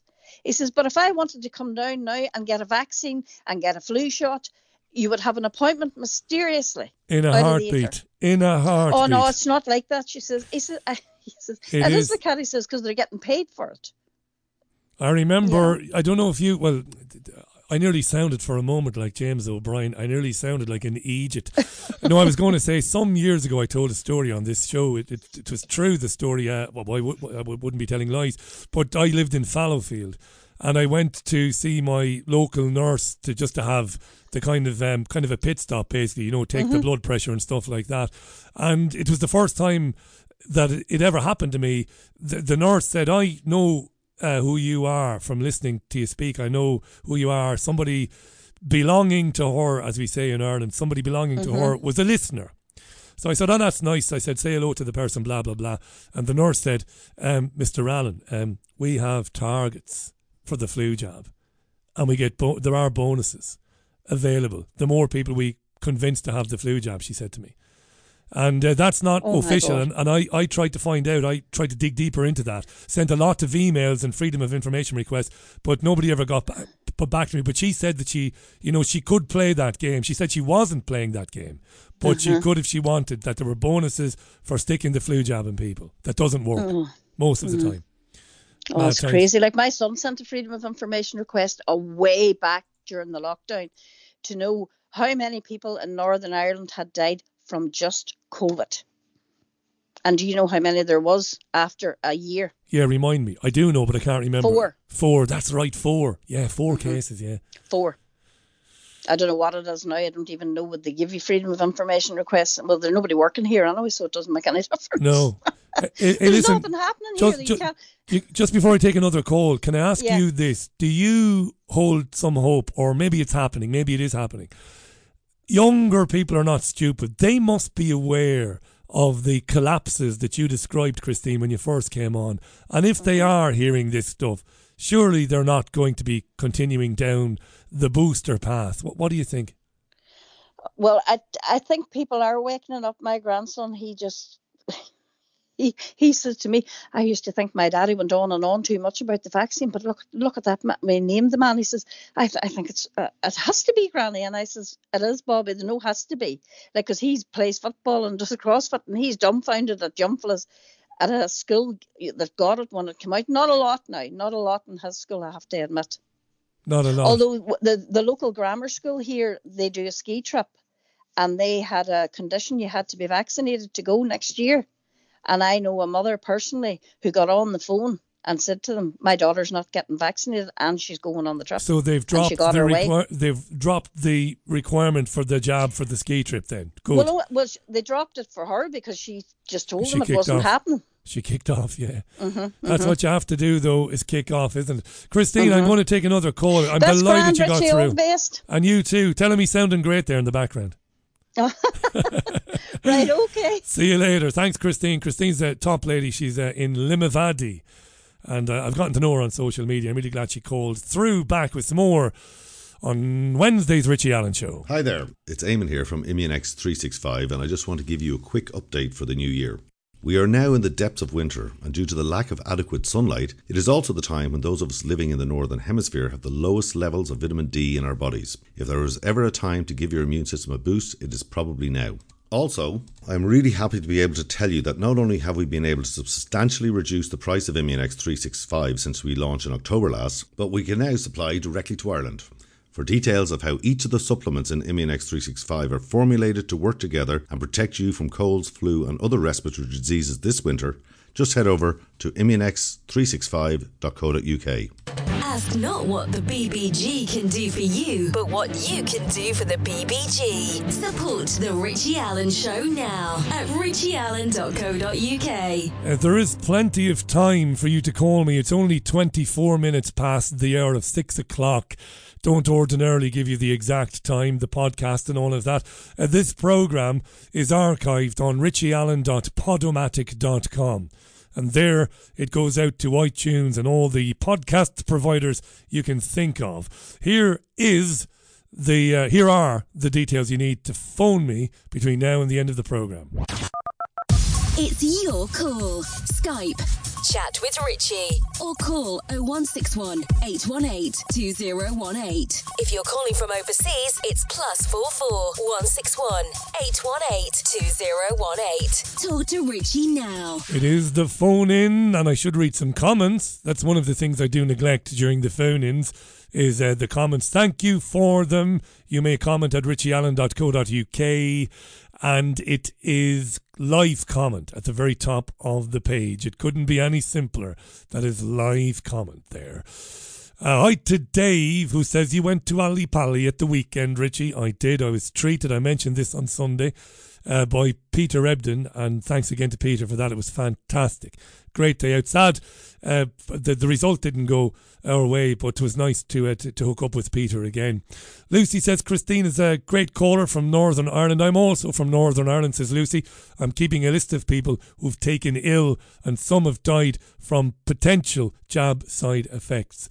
Hi to Bridget, who says Freedom Convoy 2022 put a video on Instagram today purportedly showing that the Greta Thunberg arrest was staged for the cameras. It certainly looks like it. Bridget, I did talk about this very briefly at the top of the programme. I totally understand why people think that it is staged, and it might be, because I don't know that it wasn't staged, but you don't see anybody saying get into position now. You don't see anybody saying lights, camera, action now. You don't see any of that.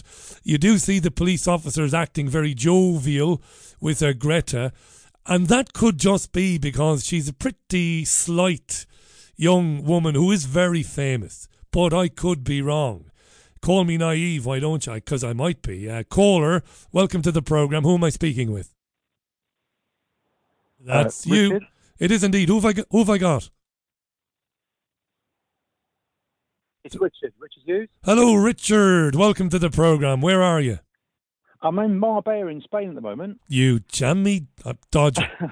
You jammy dodger. Now tell me this, Richard. Did you have to show one of those dodgy... No, you didn't, because Spain lifted all the requirements. Yes, that's right. No. What's it like there? Go on. Drive us mad. What's it like in Marbella?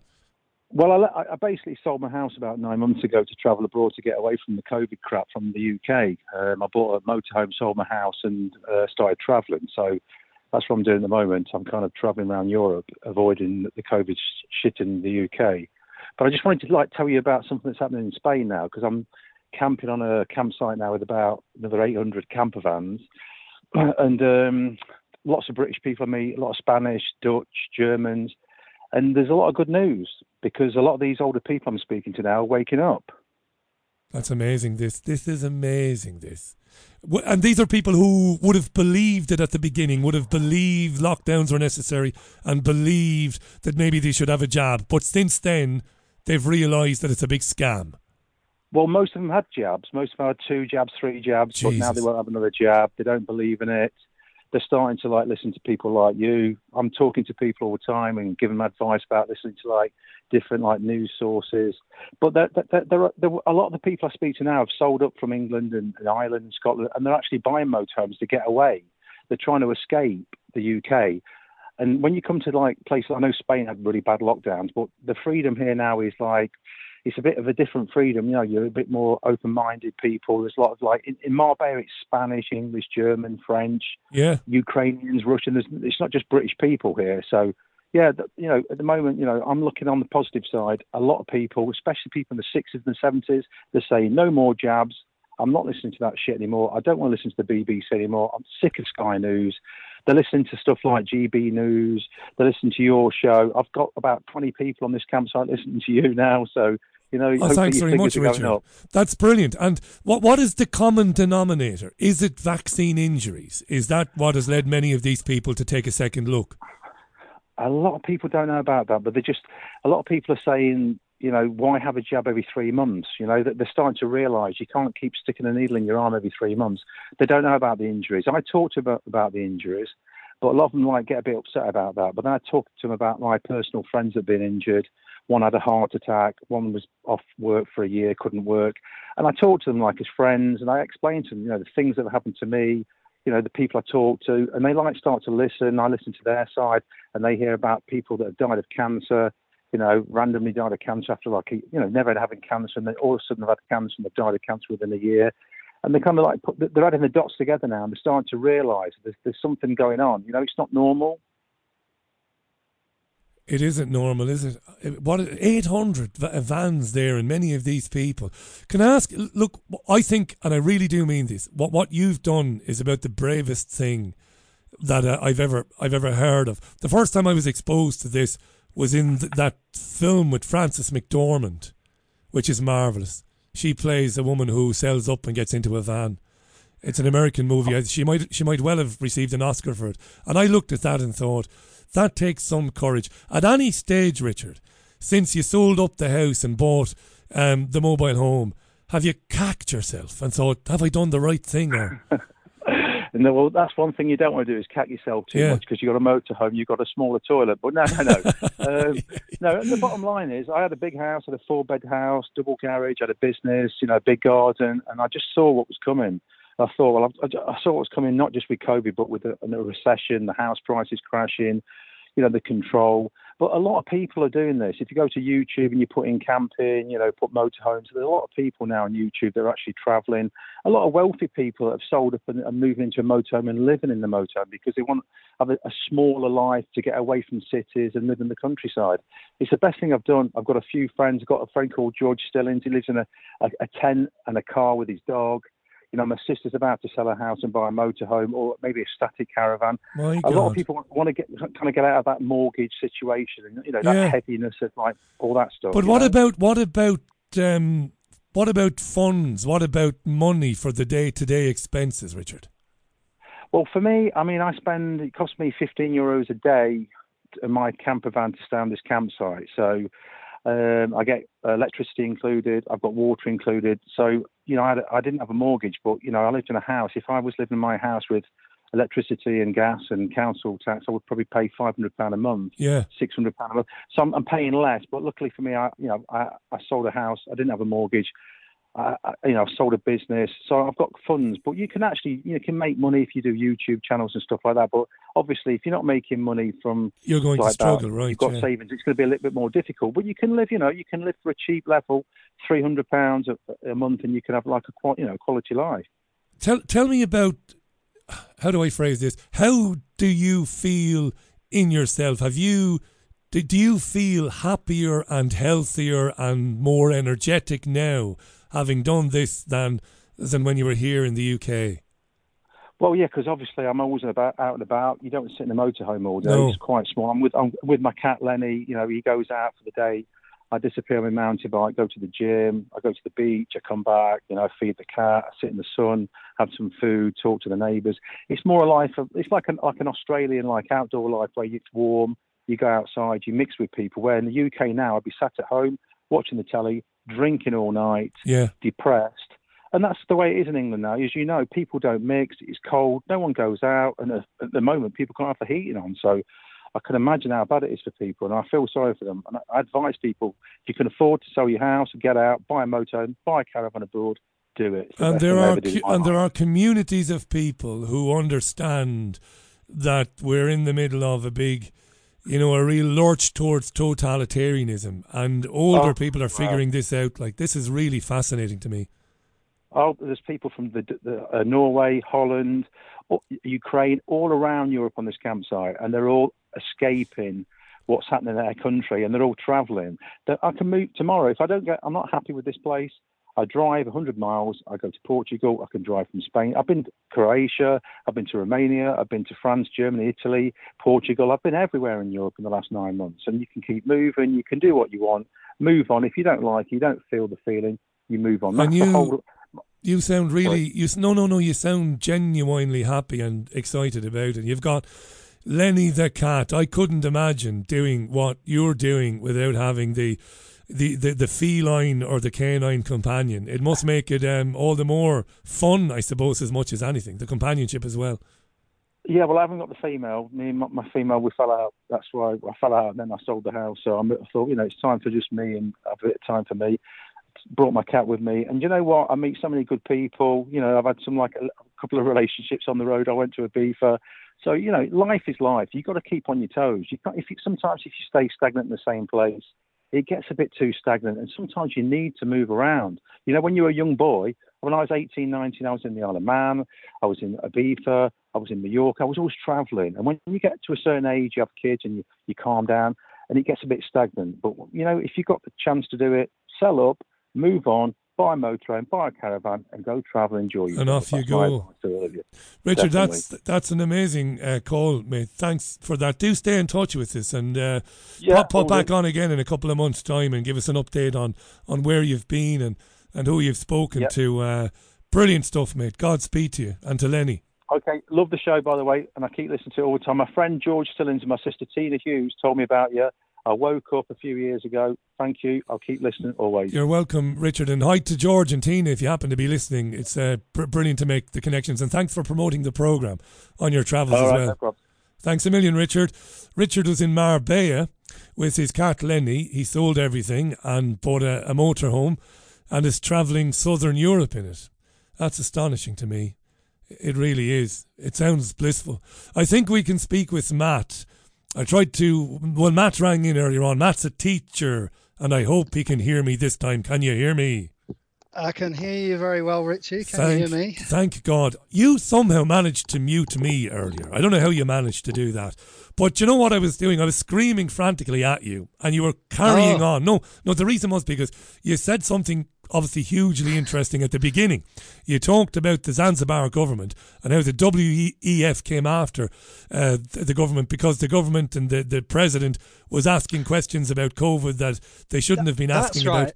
And I just wanted you to tell that story, basically. Yeah. Yeah, it was the guy's name was John Magufuli, and he was the famous president who sent off the pieces of pawpaw, gauze and engine oil to be tested for COVID. And they all came back positive. So he kind of ridiculed it. It was that's why I went there in the first place.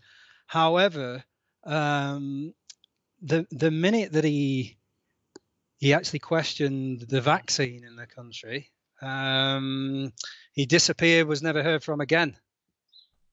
That's right. Oh, he's still there, Richie? No, I am. I can hear you loud and clear, Matt. Yeah, he disappeared, and it's just important to remind people of that. You know, you can still hear me, presumably. No, he can't. It's all very mysterious. Oh, no. Oh, it's happened again. Right, I'm just going to move on quickly because there are many callers trying to get through. That's a bloody nuisance, that, because it's an interesting story. Anyhow, back to the mobile phones. Hello. Hello, caller. Who am I speaking with? Nicola. Did you say Nicola? Right, I'm going to clear that call out and call Nicola back. It's like there are gremlins in the system this evening. There are gremlins. Let's try and get Nicola back. I'm phoning her now. I think it was Nicola. 22 minutes to the top of the hour. Hello. Hello, Nicola. Hi. Oh, you sound a bit better now that I dumped your call and called you back. Welcome to the programme. Lovely to hear from you. Where are you calling from? Mobberley, near Knutsford. Near Knutsford, so you're not too far away from me. Mobberley. Do you pop into the railway for a pint?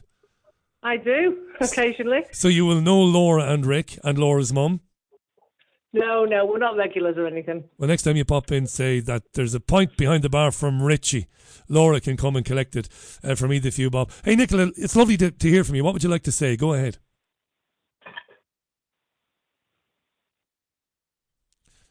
Hello? Yeah, I can hear you loud and clear, Nicola. Go ahead. What would you like to say?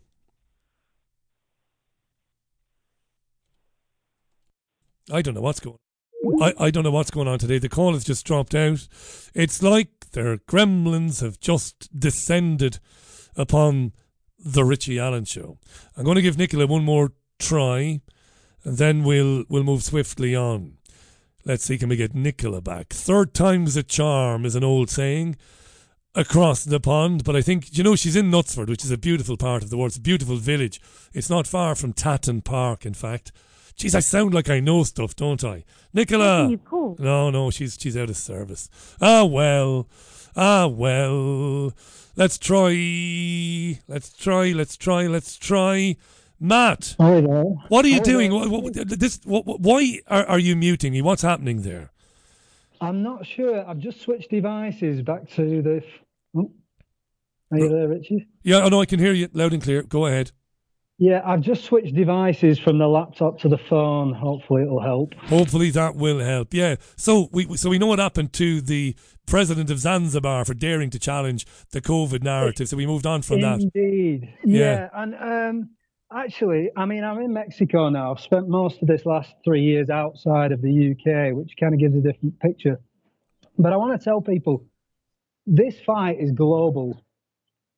And there's a lot to be positive about in the UK. I think we heard it tonight in your first call from young Evie. Evie, yeah. Fantastic. Now, what I'm seeing in Mexico, I see a lot of bullshitters on BitChute and all these sort of channels saying, Mexico, it's the land of the free, everything's great here. Every school child is wearing a mask. All the big cities are masked. If I want to teach here as a teacher, I'd need to be vaccinated and masked. We're not reached that stage in the UK. So I don't want people, last caller, Richard, great guy, living the dream. But I don't want everybody in the UK to be despondent, because I think, the resistance is very strong in the UK, and that's not to be underestimated. Right now, what is it Mexican summertime now? No, it's winter. It's winter in Mexico, right? There's no such thing as a stupid question, but I did ask a stupid question there. I think so. It is winter, but climate-wise, it wouldn't be cold, and they've got the kids wearing the masks, Matt. Absolutely. Every school child I see is wearing a mask, and these are in universities. This mask pushing, they're going for the young people, and they're going from all over the world. And for me, as a teacher, it's up to us to say, no, we're not doing that. You might have to make sacrifices. In fact, it makes me think about teachers striking just now. Now, working class solidarity, I'm all about. 100% right. People earning a good living wage, I'm all about. But what I would question is, people think one world government, like, what's he called? Schwab and his goons of the World Economic Forum. It's deeper than that. I've seen it 20 years in teaching. These institutions are captured, and the people who are working in them, for the majority, are people who go along to get along. So I think the fight is much deeper than a bunch of characters at the top. It's going to take a lot more. When you say deeper, do you mean that it's more of a spiritual battle? That there's more of a kind of an esoteric thing going on? Well, there is a side to that, but I just think basically right and wrong. Institutions, in terms, is probably the same in the health service, the same in education, is that the people who are employed, kept on, promoted by people who will follow the system. Now, I worked in colleges and universities, and I saw the workforce casualized, so people are desperate for those few hours. These are teachers. Now, when you're in that position, or people who've got mortgages, kids in school, find it difficult to walk away from their jobs. They find it very difficult, obviously, to speak up and say, no, we're not having this, But we have to understand that, don't we, Matt? Absolutely. I totally understand that. I do have sympathy for that, but, at the same time, I made sacrifices. I walked away from a good job. Is that your canine chum there in the background screaming at you? Yeah, I'm sort of I'm in a sort of mountain village, and there's a few dogs around. The reception is very good, and so nine months you've been in Mexico. No, well, what have I been? A little bit less than that. This particular trip, I've been here since September. I actually got back to the UK last summer. I was there from May until September.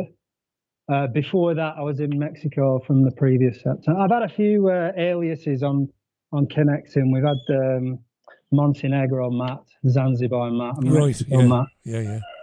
But, I'm from Blackburn. And, 20 years experience teaching. I remember the very first time we spoke. It was an absolutely fascinating call.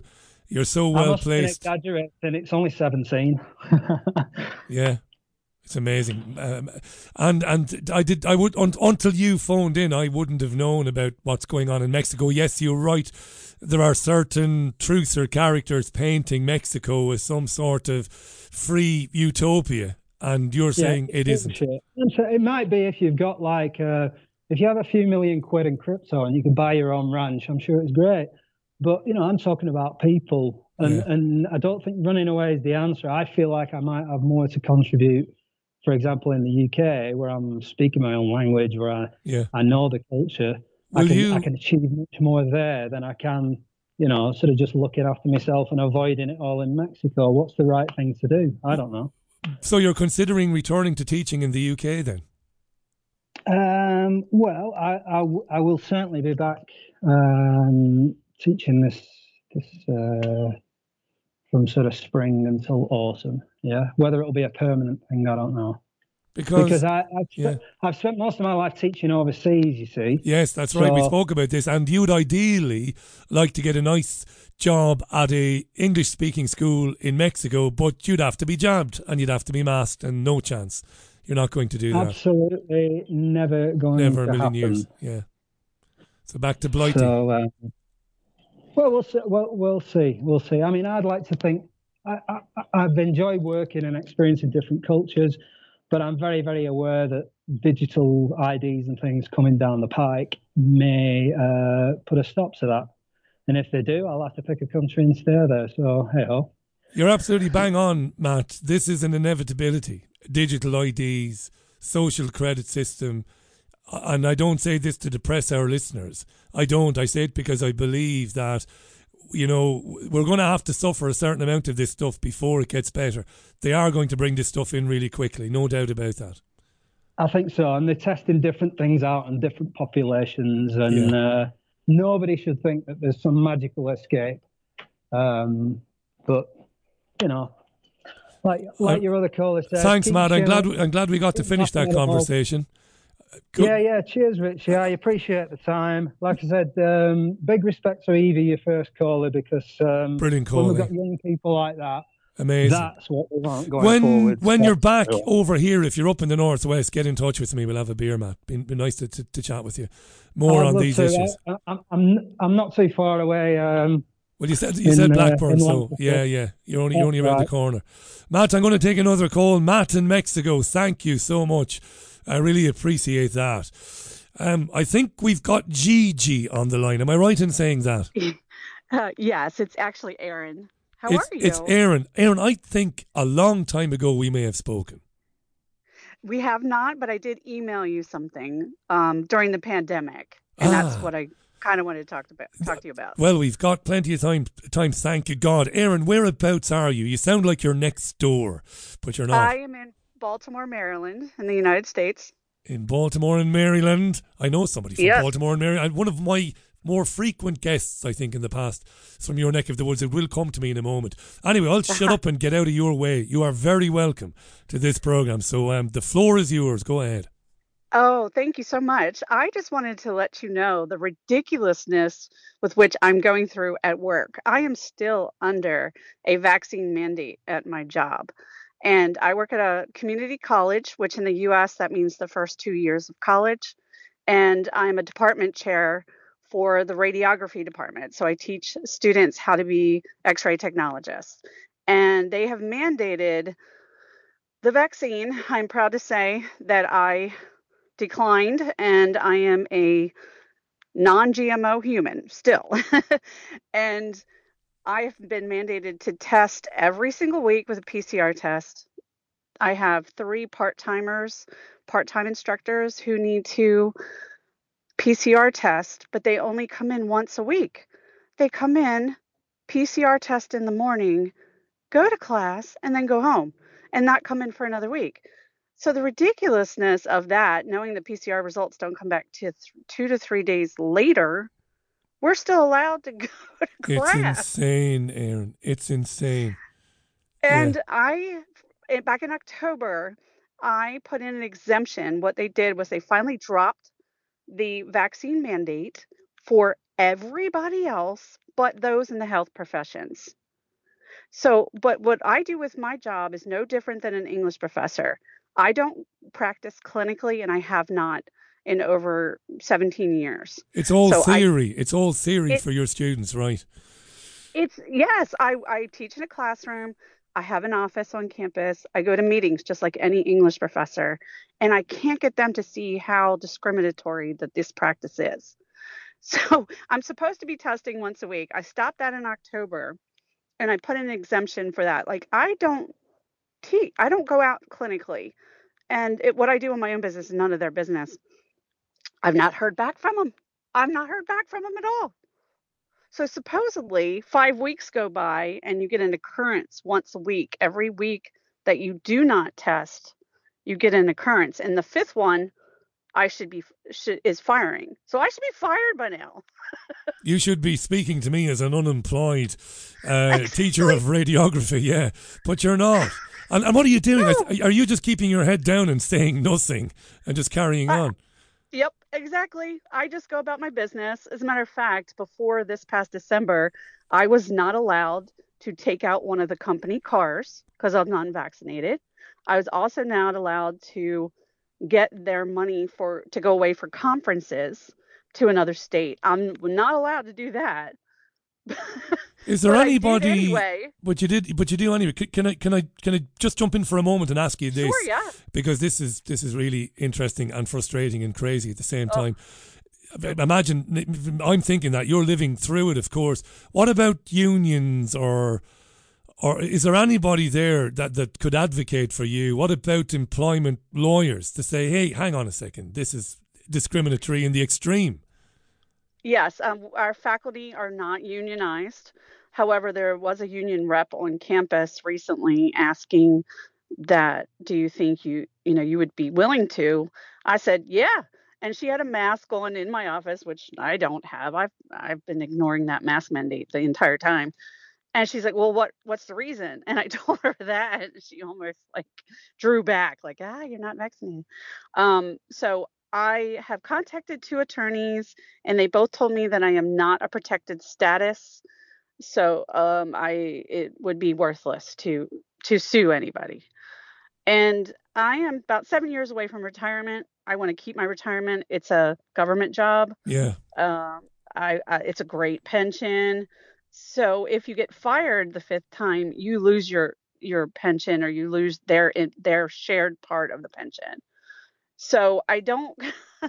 I just keep going about my business. I keep teaching. I'm the whole department chair. I keep doing everything that I normally do, because one department doesn't talk to the other department. So I rented a car in December. They said, oh yeah, sure. I don't need to see your vaccine card. I'm like, okay. And then, I just go about my business. Do you think there's any possibility, and I hope, please God, this, if there is a God, please God, this is the reason. Do you think they might have just decided, because you sound lovely, Aaron, I imagine you're a good colleague, do you think they might have decided, just let Aaron be, just say nothing? There's a possibility. I had when the whole thing came about in 2020, or actually 2021 with the vaccine mandate, I sent them a beautifully worded email with 10 peer-reviewed journal articles attached to it, talking about, I've been in the medical field for over 30 years, that natural immunity is just like immunity. I don't believe in any of this, but I just wanted to have them, ignore me from the beginning. Like, don't do this, because they wouldn't even look at it. They replied, and this is a direct quote, that I am, quote, a direct threat to the community being unvaccinated. My God. I said, challenge accepted. No, I didn't say that. No, but in your mind, yeah. I was like, really? Really? And then they go on to have committees on culture, diversity, and inclusion and send out a survey. And wow, I'm like, are you inclusive? Do your thoughts matter around here? I said, absolutely not. There must be some people in your department and in other departments who have sympathy for you. I mean, do you get the occasional nudge from a colleague, who says, Aaron, this is madness, Oh, everybody does. I'm very vocal on my floor. I'm very close friends with pretty much all my colleagues on this floor, and including my department. I'm the only one on that floor not vaccinated. The others got the first 2 of Pfizer or Moderna and then never got any boosters because that wasn't mandated. And they're like, screw that. They all are behind me. All my colleagues are behind me, like, this is ridiculous. And we make jokes about it. And then one of my colleagues recently came up to me and said, I really admire you for going through all this, because that's hard to do, going against everybody. Yeah. Like, we just did it because we're going with it. Like, just to get them off our backs, we just went ahead and get vaccinated. I said, well, that's not a reason. A job isn't a reason for me to almost kill myself with a vaccine. There's no way. Then I had the horror of having to tell all of my students they needed to get vaccinated. You had to communicate this to them, right? In the class. At all. I had one with blood clots in her legs, very healthy, young, active. I had another one with a miscarriage. I cry at night over this. But you didn't do that, Aaron. The school did it. The college did it. Yeah. The universities did it. You didn't do that. You had to inform them that they wouldn't be allowed to attend lectures unless they were vaccinated. And that is astonishing. In that group of students, one blood clots on the legs and one had a miscarriage. Yeah. Young women mostly in my program, and because they go to the hospitals for clinical rotations. Yeah, I cried over that, but I do have support at the college. Everybody says, yeah, this is ridiculous. Just drop it. So who knows what they're saying behind the scenes? Oh my gosh, that Erin, she's got a lot of good evidence. Maybe. Yeah. I don't know. and maybe they're saying, look, she's great at her job. She's got 7 years. Just leave this lady alone. That might be it too.